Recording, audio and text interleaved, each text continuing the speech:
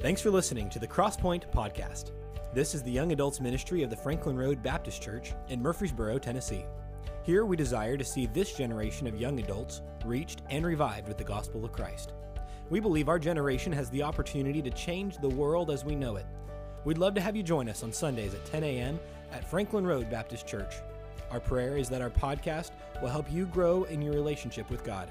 Enjoy the Crosspoint Podcast. All right, so tonight, that brings us to Philippians chapter number 1, verse 12. So if you got your Bibles, turn to Philippians chapter number 1, verses 12 through 26. This is a good little group of verses that we'll try to go over tonight, but I think that the points will actually help us be able to fly through them pretty well. So Philippians chapter number 1, verse 12 through 26 is where we're going to be for our second lesson tonight.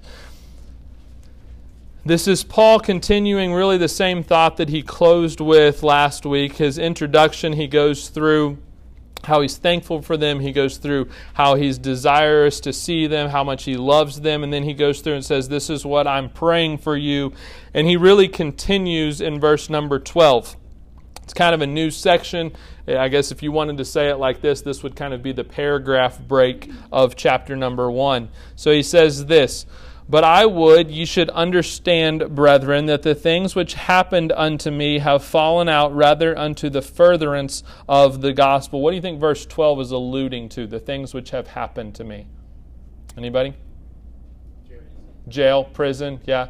Could be a lot more things, but specific to his current situation, he's talking about prison. He's had other things occur as a result of serving God, but specifically he is referring to prison. It continues in verse number 13. "So that my bonds in Christ," which is a play on words there, if you catch that, he's basically talking about I'm in chains physically, but I am also chained to Christ as his servant. "My bonds in Christ are manifest in all the palace and in all other places. And many of the brethren in the Lord, waxing confident by my bonds, are much more bold to speak the word without fear. Some indeed preach Christ, even of envy and strife, and some also of good will. The one preach Christ of contention, not sincerely, supposing to add to my affliction, or add to affliction to my bonds, but the other of love, knowing that I am set for the defense of the gospel." Verse number 18, when I was reading through this book again, actually made me laugh out loud, okay? LOL, if you want to abbreviate that, all right? But verse number 18, I want you to almost catch, number one, how opposite this is from how we typically respond. But almost catch his tone here. Verse number 18. "What then, notwithstanding every way, whether in pretense or in truth, Christ is preached, and I therein do rejoice, yea, and will rejoice." So he's just gone through a list of ways that people tend to share the gospel. He says some share it out of envy and strife, and some share it contentiously, and some share it out of love and goodwill. But he says, What's my response to that? My response is, I don't care how it's shared. I'm excited because the gospel is preached. That is so not the way we typically live as 21st century Christians, is it? Well, they didn't do it my way, so I guess that means they didn't do it right at all. Could God even have used them because they didn't have this on, or they didn't use this prop, or they didn't use this PowerPoint, or they didn't have cool... Could God have used them? He says, I don't care how it's happening. All I care about is that Christ is preached, and because of that, I am going to rejoice. Verse number 19.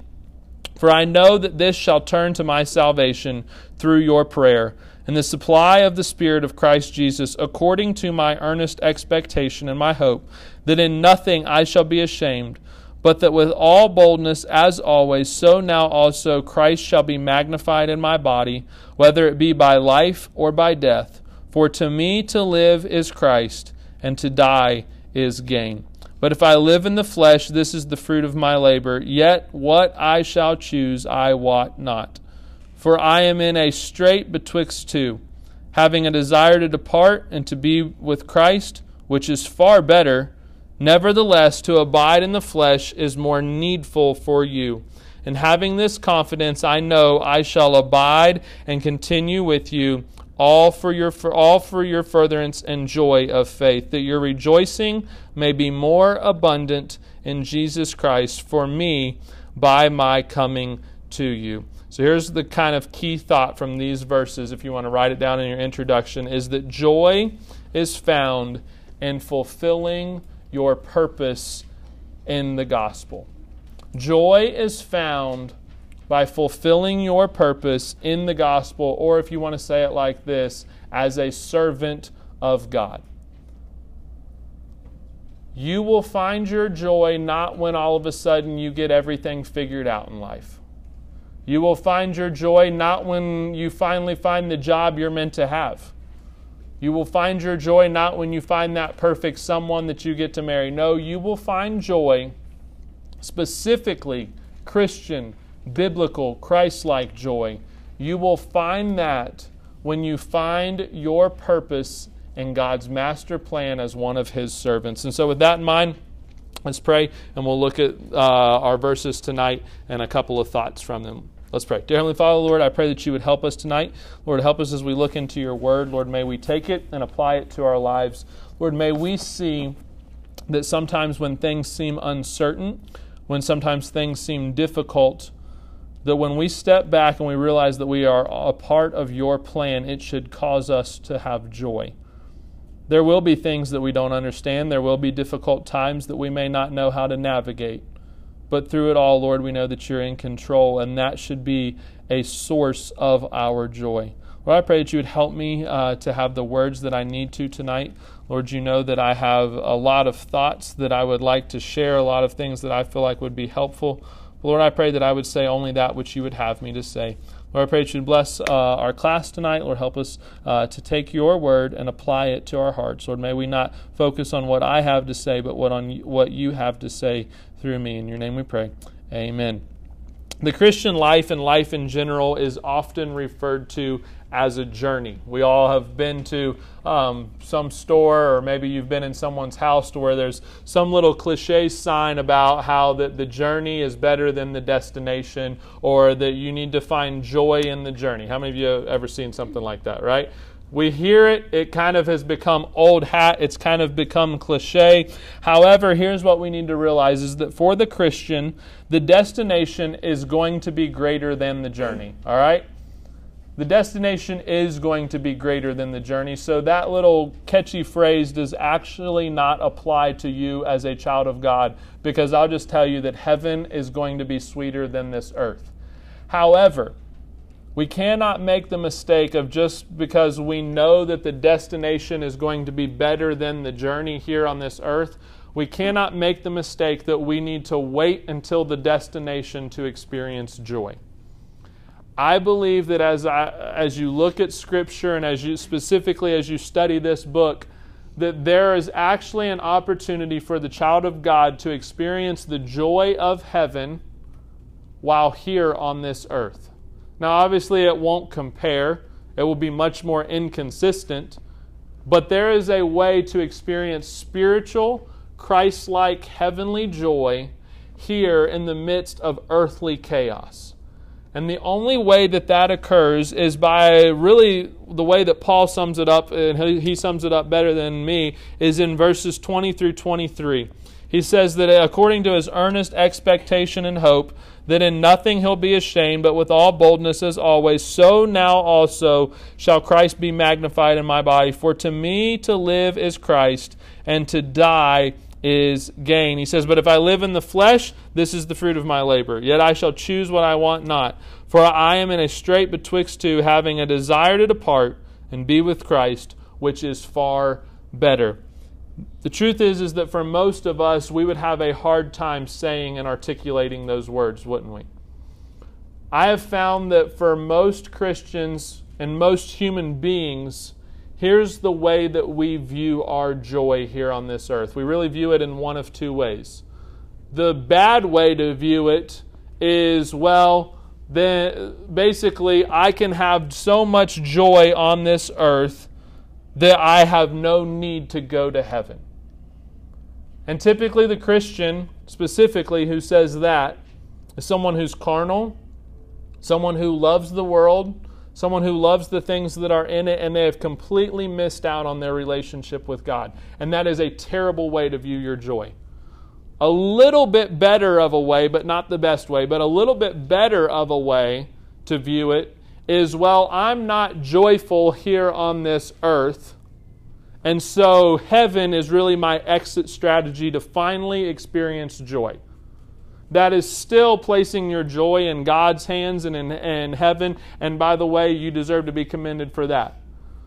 But Paul's way that he says that he has found joy is he says, heaven is far better than anything that I can have here. But if I'm going to be here, I'm going to be joyful. If I'm going to be here, I'm going to be fruitful. I'm not just going to wait on heaven to get my joy. I'm going to actually seek to experience it here. So he gives us the best biblical perspective. So how do we find it?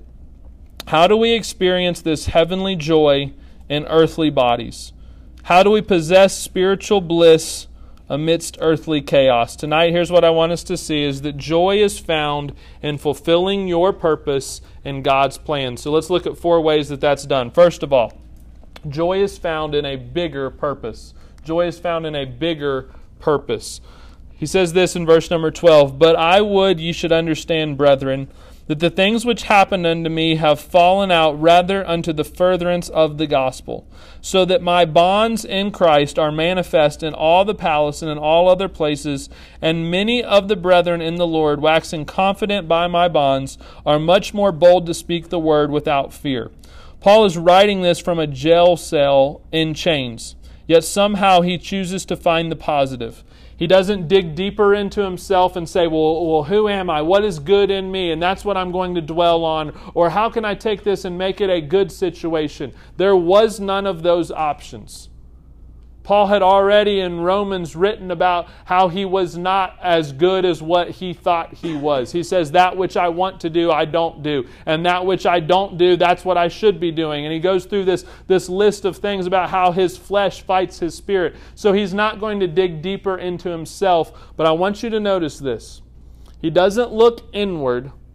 He looks upward and outward. He doesn't look inward. He looks upward and he looks outward. And let me just go ahead, and before we get to really the end of the application of this thought, let me just go ahead and say that if you are counting and dependent upon finding your joy within yourself, you will struggle. Christian joy is not found within, it is found without, and it is found with God. And he steps back and he says, I have really nothing to rejoice about other than this simple fact that I'm a part of something bigger that I cannot describe. And so the first thing that he mentions that is obviously a much bigger purpose is he mentions the furtherance of the gospel. The furtherance of the gospel. He says this in verses 12 and 13. He starts off and he very clearly says, but I would ye should understand. I think that's a crucial phrase. One of the things that I do when I study these passages is I'll take these verses and I'll print them out on just an 8.5 by 11 and I'll space them out real big and I'll try to go through and highlight and try to find key phrases.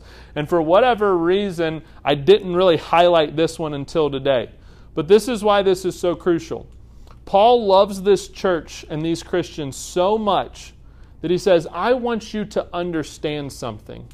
This isn't me just putting on a gimmick. This isn't me just putting on a show because I get to write a letter and you guys don't really know how I feel. But he says, I would that ye would understand this, that what I'm going through right now has caused the gospel to move forward, has caused me to be a part of something that I would not have gotten to be a part of.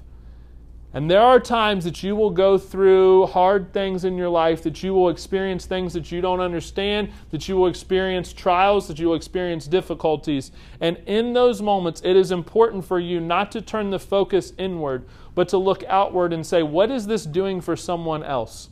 You know, as I read this and as I really was typing out this thought in my notes, I thought about how many doctors' offices have had the opportunity to have the gospel shared in them because a Christian went in there with joy in the midst of a hard time. How many jail cells have had the gospel preached and lived in them because someone chose to follow Jesus Christ and chose to preach the gospel and live it even in the midst of a hard time?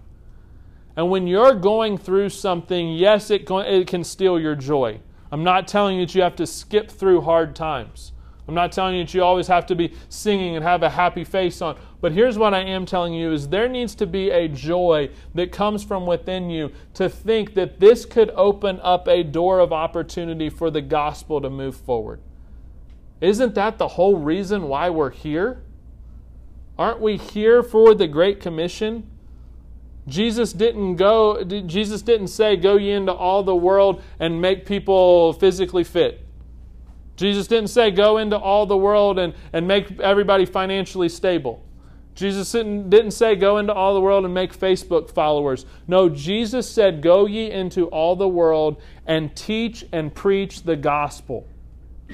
And if that is our only command, then we should be excited when maybe something difficult comes in our life that helps with that purpose. So the furtherance of the gospel. But then notice, secondly, not only the furtherance of the gospel is a bigger purpose, but he says the growth of believers is a bigger purpose. Look at verse number 14. He says, and many of the brethren in the Lord, waxing confident by my bonds, are much more bold to speak the word without fear. So not only does he say the gospel went forward, but he starts to look around at other believers and he said, my hard time made someone else more confident. And here's the application of really this thought, and we'll move on to the next one.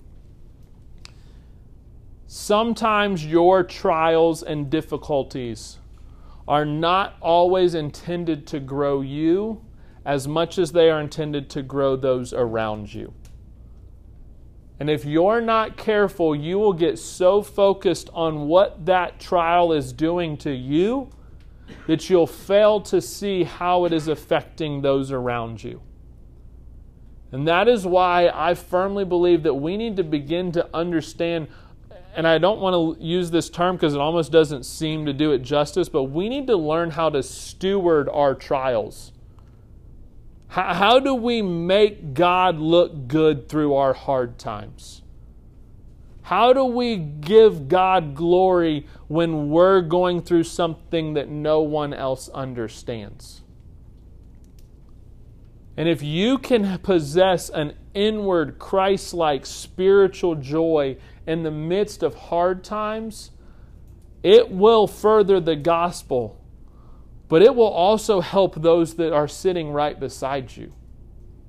It's a testimony to your walk with God, to your relationship with Jesus Christ, when you can say, I don't understand it, I don't get it, yes, it's hard, yes, it's burdensome, but I thank God that He's doing something through me.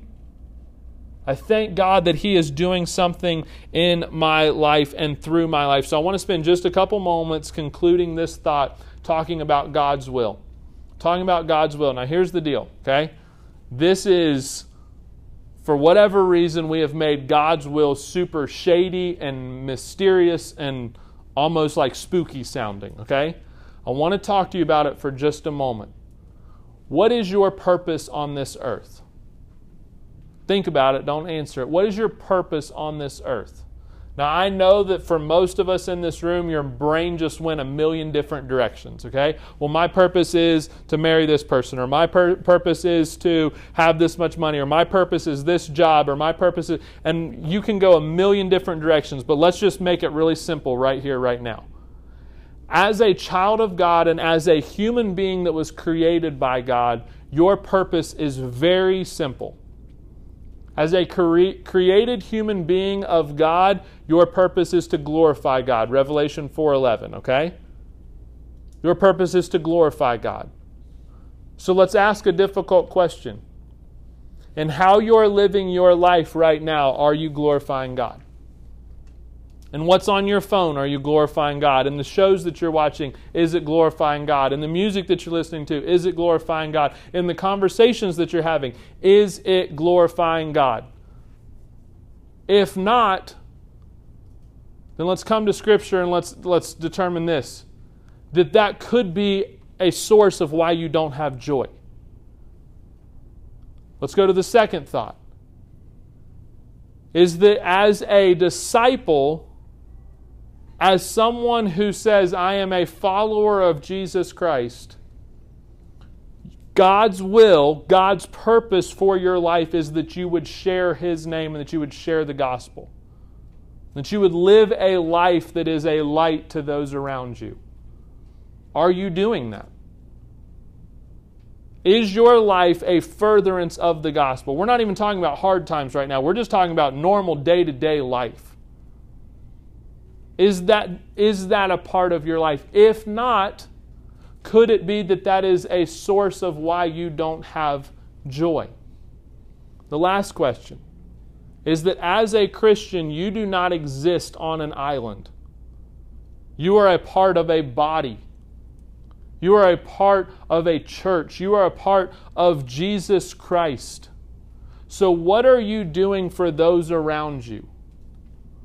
Are you known as the gossip, or are you known as the negative person, or are you known as the person who's always trying to drum something up, or are you known as the person who goes behind someone's back, or who's unfriendly, or who lies? There's a multitude of different accusations we can throw out there, okay?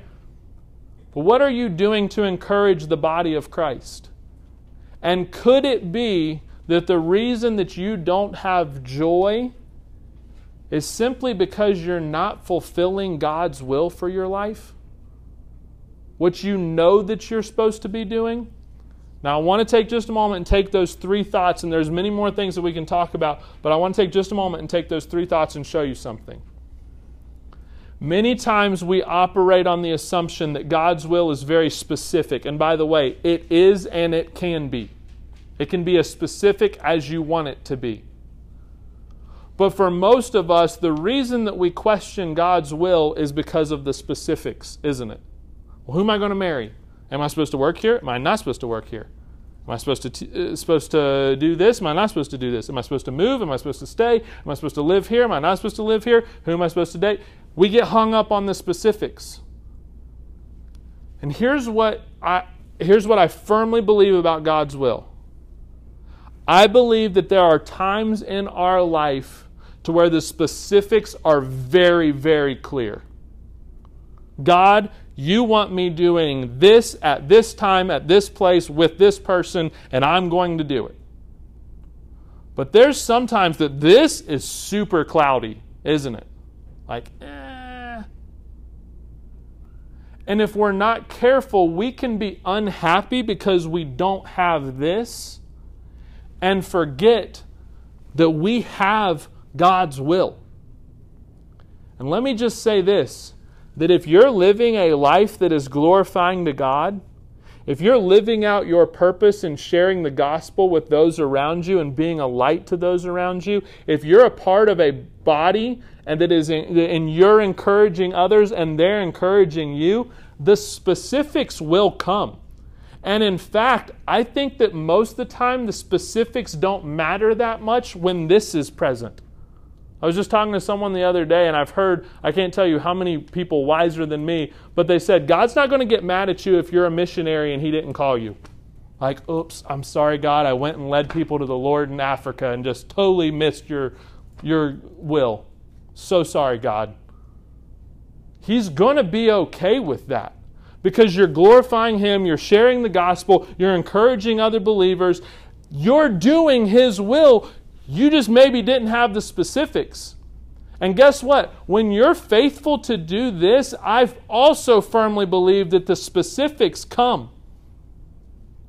The times in my life that I've lacked the most clarity about the specifics have not been the time for me just to say, well, if I don't know what I'm supposed to be doing, then I guess I don't need to be sharing the gospel. If I don't know what I'm supposed to be doing, I guess I can skip out on church. If I don't know what I'm supposed to be doing, I guess I can just watch whatever show I want.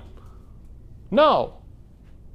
And sometimes because we don't know who we're supposed to marry, we think that justifies, well, I just get to sleep around with whoever. No! That's not the way the will of God works. The way that the will of God works is do what you know and let Him show you where you're supposed to be. Does that make sense? We make it way harder than it needs to be. And if you're doing this, joy is going to come. Clarity is going to come. Direction is going to come because you're doing what God has told you to do. So first of all, I want you to notice that joy is found in a bigger purpose. But then secondly, the rest of these will be quicker. Joy is found in the fulfillment of a bigger purpose. Now you say that's the same thing. No, it's not. Let me show you. Verse number 15. He says, "Some indeed preach Christ even of envy and strife, and some also of goodwill. The one preach Christ of contention, not sincerely supposing to add to my affliction add affliction to my bonds, but the other of love, knowing that I am set for the defense of the gospel. What then? Notwithstanding every way, whether in pretense or in truth, Christ is preached, and I therein do rejoice, yea, and will rejoice. For I know that this shall turn to my salvation through your prayer and the supply of the Spirit of Jesus Christ." So here's what he's saying. He says, I'm going to find joy in knowing that I'm a part of a bigger purpose. But I'm also going to find joy in seeing that accomplished. And guess what? Chances are it might not be done the way that you think it is, which leads us to our first thought. And here's what I want you to see, is that Paul gives a couple of things about the purpose, the bigger purpose of God. In verse number 15, notice that the fulfillment of the purpose may not always be done your way. The fulfillment of the purpose may not always be done your way. Sometimes we're like little kids, and we miss the fact that if we are a part of the purpose of God, it may not happen the way we thought it should. And sometimes we stomp our feet and cross our arms and pitch a fit because God didn't do it our way. And we fail to see that God is doing it. And sometimes we would rather it be done our way than it be done at all. We'd rather God accept our plans than for Him to work His plan and maybe work around us or put us through something that we didn't think we should. And Paul, as he introduces this thought of being a part of a bigger purpose, the fulfillment, he says, "Some indeed preach Christ even of envy and of strife, and some also of goodwill." He says, some don't do it the way that I would do it, but some do. So let's keep moving. He says the fulfillment of the purpose may be burdensome. The fulfillment of the purpose may be burdensome. Look at verse number 16. "The one preach Christ of contention, not sincerely, supposing to add affliction to my bonds." He says, I'm in jail. You've got people who are preaching the gospel in a way that I wouldn't preach it, and that bothers me. That's a burden to me. It's an affliction. But there's also the fulfillment of the purpose may require determination. But he says, but the other of love, knowing that I am set for the defense of the gospel. So he says this, if you're preaching it the wrong way, that's a burden to me. If you're preaching it the right way, then you've got a teammate. And I'm going to help you fight through this. I'm going to be determined because I'm going to defend the gospel. I'm here for that. But then notice that he also says the fulfillment of the purpose should bring rejoicing. I want you to look at verse number 18. This is so powerful. I want you to catch this, okay? I don't know that I'm going to describe it perfectly, but I want you to see it. Verse number 18. "What then? Notwithstanding every way, whether in pretense or in truth, Christ is preached. And I therein do rejoice, yea, and will rejoice." Can you get the picture here for just a second?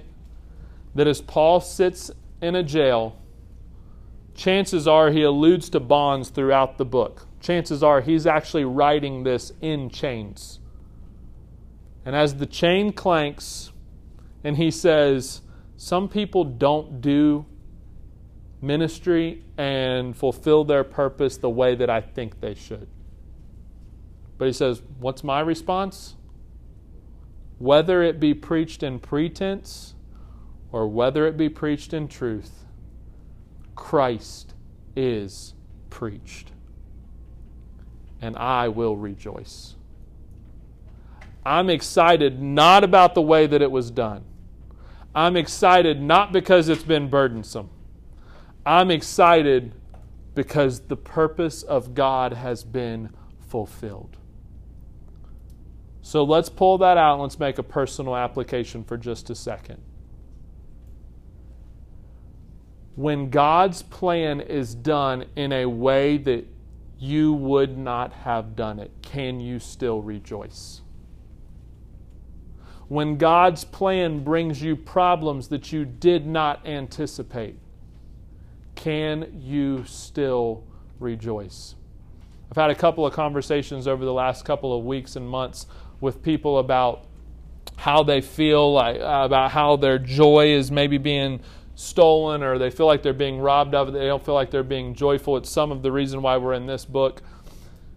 And some of it's just been kind of taking a temperature and analyzing my own life, and some of it's been analyzing the lives of others. But there's been a reoccurring question. And it goes back to really our first thought, and that's this. When you say, I feel like I don't have joy, or maybe you wouldn't say it, but you feel it. Okay? Chances are we feel it far before we ever get to the point where we can say it. I'm missing that. Then let me ask you, and let me let you think about two questions. First of all, are you in God's will? Second of all, are you joyful in God's will? And here's really the negative side of both of that coin. Either A, you're not joyful because you're not in God's will. Or B, you're not joyful in God's will. And both of those are really bad places for the Christian to be. Because if you're not in God's will, then I guarantee you're not going to find joy. But if you're not joyful in God's will, then basically what you're saying is, God, I know I'm in the right spot, but I'm not happy about it. And that is a dangerous place to be, because unlike the other one, you can fix not being in God's will pretty quickly. But what we're talking about when you say, I'm unhappy in God's will, I'm unjoyful in God's will, here's what we're saying. God, I could have done it better than you, and that is a heart problem. And yes, it can be fixed, but here's the scary thing. That's some roots of bitterness. That is you saying, God, I know I'm in the right spot, but I'm not going to be joyful about it. And let me also say, God doesn't use people like that. I think that sometimes we get this almost like, we think that there's more crowns in heaven for people that are miserable in ministry. Like, have you ever noticed that? Like there's like, how was class today? Oh, it's awful. Oh, okay. Sorry I asked. Right? Well, how's things going at your church? Like, I get to go to a lot of meetings. And by the way, sometimes it's just people being honest, which I understand that. I don't also want someone being like, things are great. And it's like, yeah, probably not. So there's a balance there. But sometimes we've got this belief that it's like, well, I've got to be miserable and serving God. No. In fact, I know that's not the way God wants it. So you've got to come to grips with those two questions. Either A, are you in God's will? And if you're not, then let's get in it. Or B, are you unjoyful in God's will? Are you choosing to say, I have a beef with God because of how He did it? Notice thirdly, okay? We'll move on. Notice thirdly, that joy is found in the process of the fulfillment of a bigger purpose. Joy is found in the process of the fulfillment of a bigger purpose. Sorry, I didn't give you your last one. Fulfillment of the purpose brings change. fulfillment of the purpose brings change. That's verse number 19. When he says the word salvation, he's not talking about spiritual salvation. He's talking about physical salvation from his situation. Okay, that was the thought for that. But joy is found in the process of the fulfillment of a bigger purpose. He says this in verse number 20, according to my earnest expectation and my hope, that in nothing I shall be ashamed, but that with all boldness, as always, so now also Christ shall be magnified in my body, whether it be by life or by death. For to me to live is Christ, and to die is gain. But if I live in the flesh, that is the fruit of my labor. Yet what I shall choose, I want not. So here's what we're talking about here. We're talking about the journey. We're not talking about the destination. We're talking about the journey. What should that look like for the Christian? First of all, the process should be expectant. A lot of these come from verse number 20. The process should be expectant.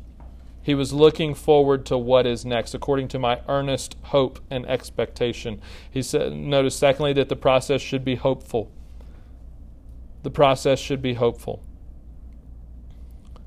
Thirdly, the process should be bold and unashamed. The process should be bold and unashamed. Hey, you're a Christian. Why is God putting you through something difficult? I'm not really sure, but I'm excited that He's doing it. I'm excited that He's working in my life. I would love to be able to sit down and talk to you and tell you how God is doing it. I would love to sit down and tell you what I think He might be doing and what I'm looking forward to. Do you see how that's different than, He's still working on me? Oh, yeah. That's a great song. It's miserable. It's no fun. It's a heavy burden. No. It's exciting. Because if God's still working on you, that means He's not done with you. So you should be bold and unashamed. The process should magnify Christ. He says that Christ be magnified. The process should be fruitful. Look at verse number 22. But if I live in the flesh, this is the fruit of my labor. When he says this, I happen to believe that he's talking about the thoughts that he just said, but also the people of that church. That this is the fruit of my labor. You, Philippi, your fruit to my account. My hope, that's fruit. My expectation, that's fruit. My boldness, that's fruit. But this ministry, this purpose, that is fruit. But then notice lastly that the process should be trusting. The process should be trusting. I almost use the word here indifferent. I want you to look at the wording of verse number 22. Right after he says probably one of the most familiar verses of the book of Philippians, he says, "For to me to live is Christ." If I'm still alive, I'm going to serve Christ. And to die is gain. But if I die, that's all right. But then he says this, "But if I live in the flesh, this is the fruit of my labor. Yet what I shall choose, I want not." That's not indifference. That's trust. It almost sounds like he doesn't care. But when you understand the character of Paul and the background of this book, he's not being indifferent. He's just saying, I trust God. It's going to be okay. He's got it figured out. And I'm going to either bear fruit here or I'm going to die and go to be with Him. Which leads us to, before we move on to this last thought, sometimes we can allow the problems in the journey, okay, the process, what we're talking about. We can allow those things, those burdens, those trials to steal our joy.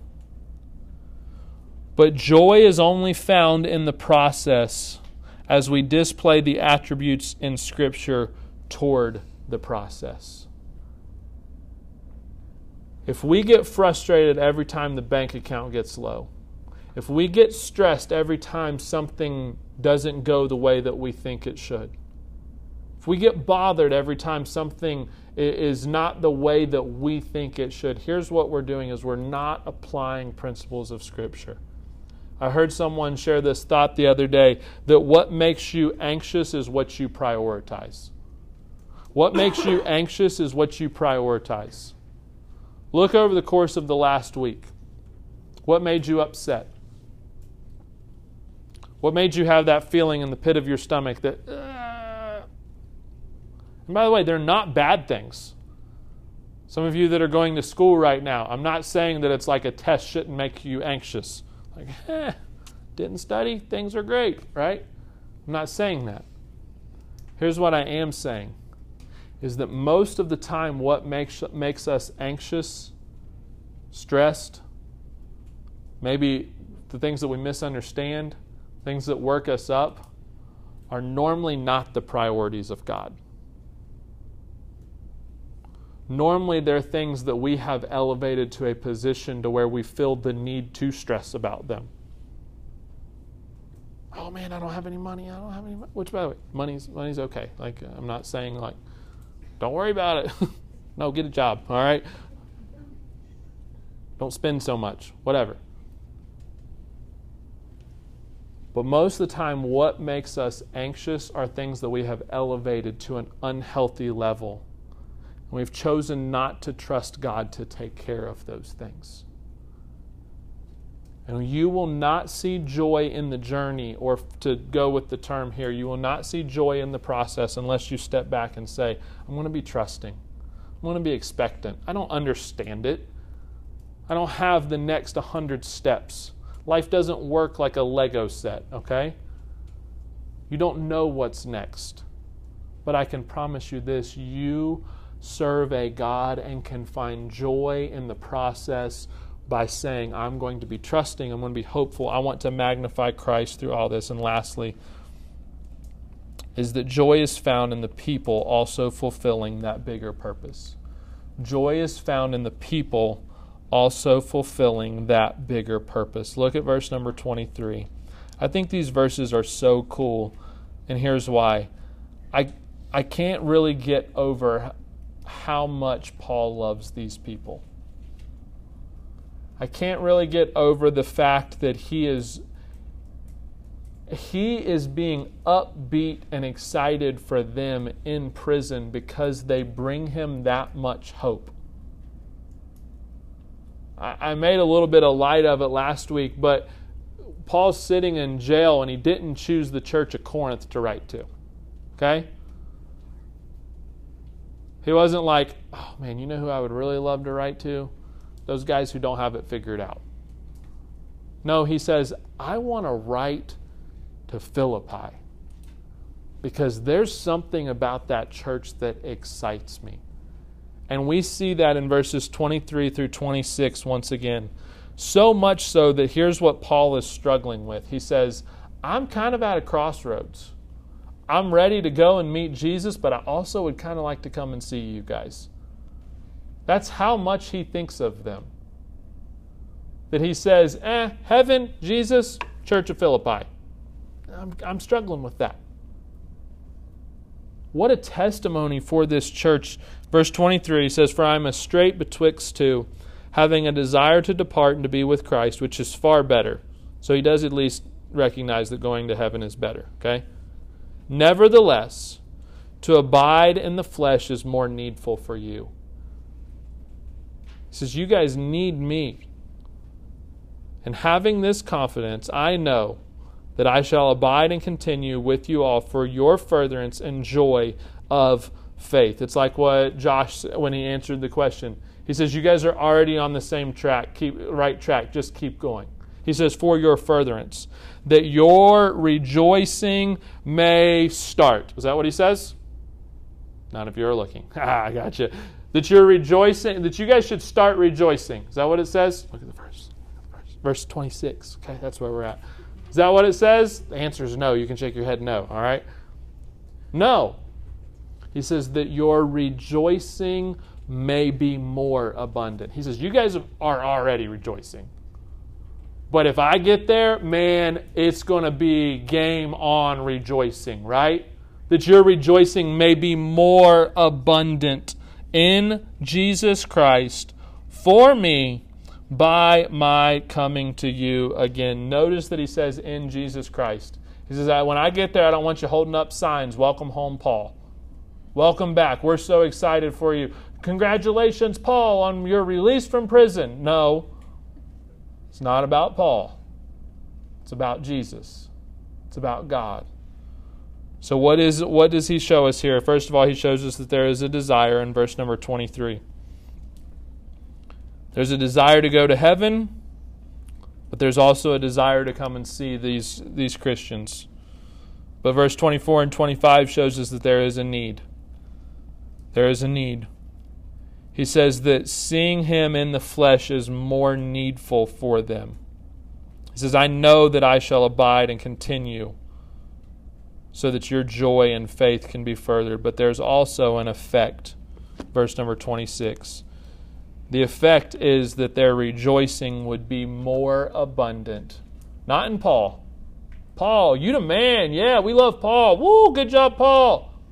I heart Paul. No. I heart Jesus. I'm excited about what God's done in his life. I'm not excited about Paul. I'm excited about Jesus. Yes, joy can be found in Jesus and in Jesus alone.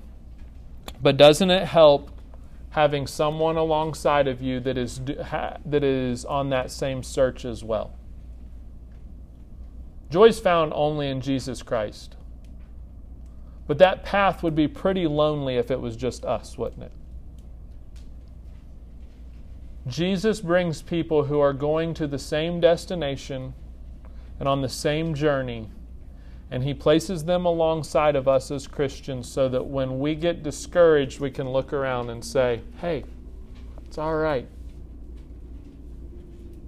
I'm not in this alone. We're all going toward the same goal. So I want to ask you this simple question. Who needs to see your joy? Who could be helped by your display of Christ-like joy? Could you say with Paul that you would be joyful if you saw Jesus, or you would be joyful if you got to stay on this earth and help others? Now, I know that was a lot of content, that was a lot of verses, subpoints, but let me just kind of crack open the shell for just a second and talk to your heart, okay? At the core of these verses, and specifically this lesson, it's simply a surrender passage. All it boils down to. There's a lot of talk about joy, there's a lot of talk about trials, there's a lot of talk about difficulty, but you crack it all open, and essentially what this is Paul saying, are you going to do what God wants you to do or not? Because if you do, there's joy there. If you choose to trust him, even when it doesn't make sense, there's joy there. And yes, this was maybe 4 different thoughts, but can I show you one thing before we pray and are done? It's actually a process. It's actually step-by-step instructions on how to find joy. He says, joy is found in finding a bigger purpose. The gospel and the growth of Christians is bigger than all of us. If I thought that I could do the Great Commission by myself, I'd do it. But guess what? That is impossible. So that is much bigger than anything that you put this room combined. It's bigger than all of us. That's the bigger purpose. The growth of Christian believers, that's bigger than me. If I think that I'm punching some hole in the hearts and lives of Christians and young adults, I hope I'm making an impact, but here's the truth. This is a small drop in the bucket compared to Christianity around the world. And Paul says, what I'm going through is bigger. This is bigger than me. So I'm going to be excited that I get to be a part of it, but I'm also going to be excited when I get to see it happen. Yeah, it didn't go the way that I thought it would. Yeah, I probably saw this going differently. When I met Jesus on the road to Damascus, I thought that was kind of the end of hard times. But yet here I sit in a jail cell chained up to someone. That's not what I saw. I saw people doing this much differently than what I thought. I saw people being more loving in how they preached. I saw people preaching like this. I saw people sharing. But I'm just excited that it's happening. Not only in the fulfillment, but in the process. And guess what?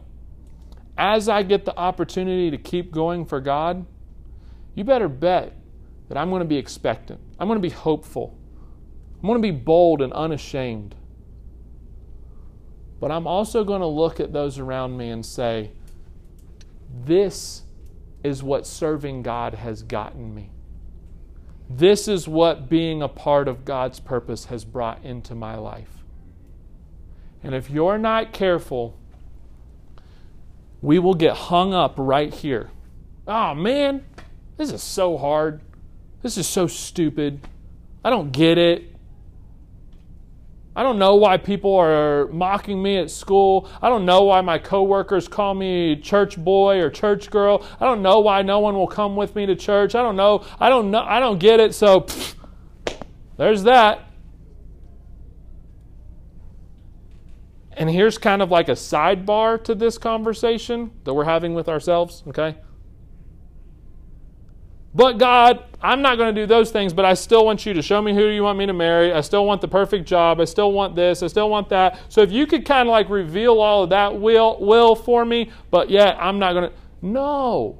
These go hand in hand. And here's what I firmly believe is that as you say, I'm excited to be a part of a bigger purpose.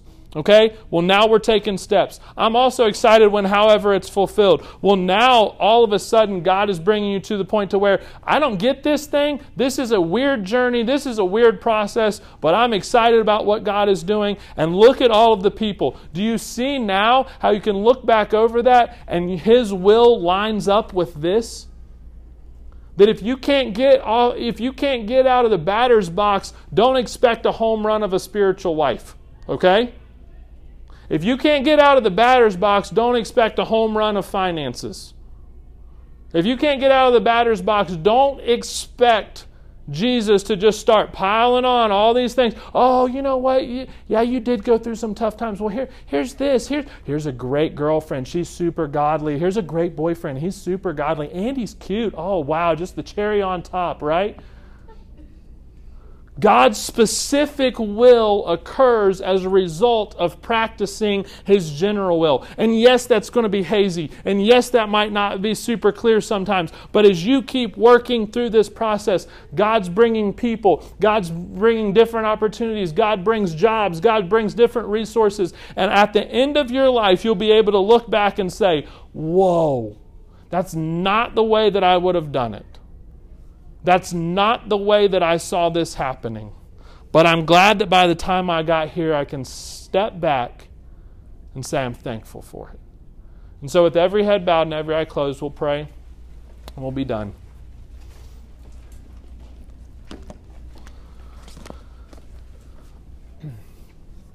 Dear Heavenly Father, Lord, I pray that you would help me to have used my words the way that you wanted me to. Lord, I pray that you would have helped me to show these young adults not only some principles about joy, but how joy lines up with just fulfilling your plan and fulfilling your purpose. Lord, I know that many of them are really at a crossroads to where it seems like maybe you're not working something out the way that they thought that it should. Some of them are having hard times. Some of them have questions about things. Some of them don't understand certain aspects of their life. And sometimes, if nothing else, we can look at our world and say, well, we certainly don't understand this. But Lord, as we choose to find joy in you and being a part of a bigger purpose, as we choose to see it fulfilled maybe in some ways that we didn't even understand, as we choose to find joy in the process and find joy in the people that you've placed around us, I believe that your specific will will line up with that. It will walk hand in hand together as we choose to just simply do what you've asked us to do. God, I'm thankful that you are a God who has a will for our lives. I'm thankful that you're a God that can give joy in the journey and in the destination. So, Lord, may we commit to following your plan and your purpose tonight so that we can experience joy from heaven while here on earth. Give us a good rest of the night. Lord, bless us as we go throughout our evening and our week. May we search for joy and find it in you. In your name we pray. Amen. Before you leave, really quickly, Thanks for listening. If this lesson is helpful to you, feel free to share it with someone else or let us know by emailing us at crosspoint@franklinroad.org.